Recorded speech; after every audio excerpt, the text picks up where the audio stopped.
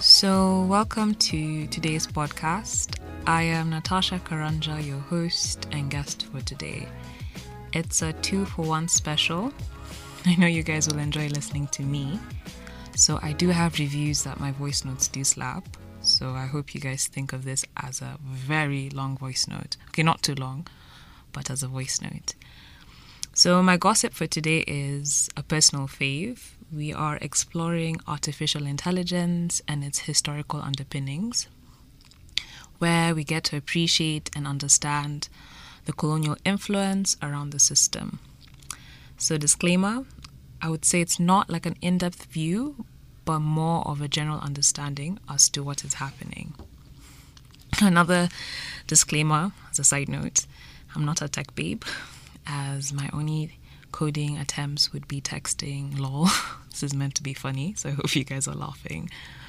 But I can confirm that I am a researcher at the Center for Intellectual Property and Information Technology, also known as CIPIT.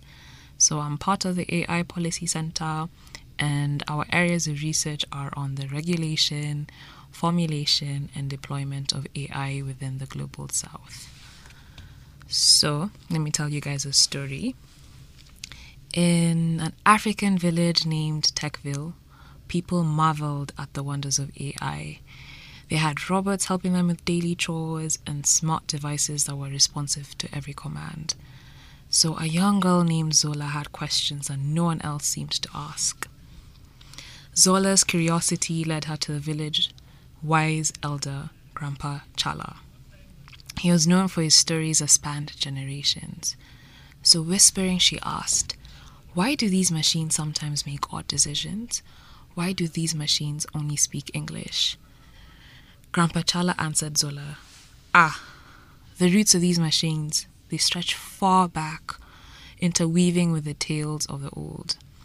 Zola said, "Tell me, Grandpa Chala, how are these machines linked to the past?" Grandpa Chala said, "Close your eyes and let me take you on a journey." And so Grandpa Chala began. He told Zola how the beginnings of AI were tied to the ages of empires, when imperial powers sought to dominate distant lands. "You see, Zola," he said, "AI algorithms were developed to categorize people and resources, much like the colonialists did with their maps and classifications." She asked, "Why did they do that?" Grandpa Chala said, "Power, my child. Those in control want us to understand and exploit every corner of the globe, just as AI aims to understand and predict every aspect of our lives."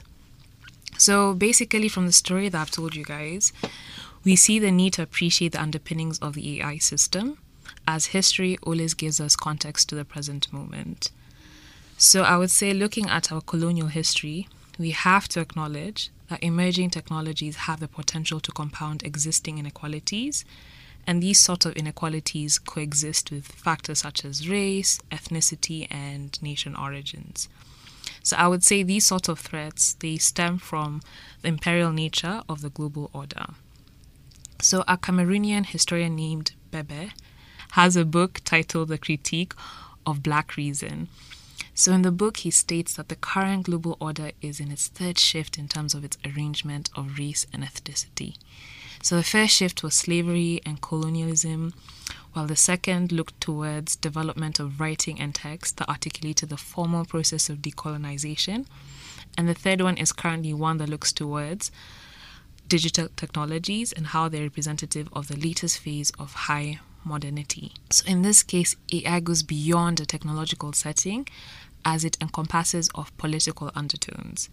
So I would say power dynamics are present, as the global north have been very dominant in discourse that aims to shape how AI is designed, deployed, and regulated. So I would say the narratives of the global north dominate the perception of AI, as is failure to acknowledge their domination, and more or less this leads to misalignment within the global south context, as there's lack of careful consideration as to how these narratives are fit for purpose within our context. So exclusion of the global south interest leads to colonial influence in the design and regulation of AI, This has very costly consequences, such as the impact on geopolitical power dynamics, as well as like ethical discussions that talk about how to regulate AI. So I would say in order to create our narrative as a global South, we have to decolonize our approach to adopting Western narratives by creating our own narratives. So basically becoming rule makers, where we create our own rules and design to AI in regards to our own interests and values. As in the past, a lot of global South actors, such as African states, were more or less termed as rule consumers, as it was more of a copy and paste approach in regards to how they regulated certain areas. So by becoming rule makers, it's like an element of consciousness where we are standing firm in what we believe and we are incorporating our own values. So I would say this usually involves like a collaborative approach that is representative of a multi-stakeholder model. So in simpler terms, consulting with different individuals and groups when creating AI. So like governments, industry, academia, the private sector, which in this case would be like SMEs and so forth. SMEs and startups, and so forth. So I will shamelessly plug myself. I have a blog on the CIPIO website that expounds on this further. The title is AI and its Imperialist Roots. I would say it's a great read.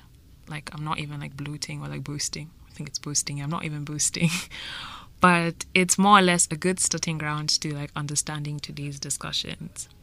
So I basically hope that today you guys have gained insights.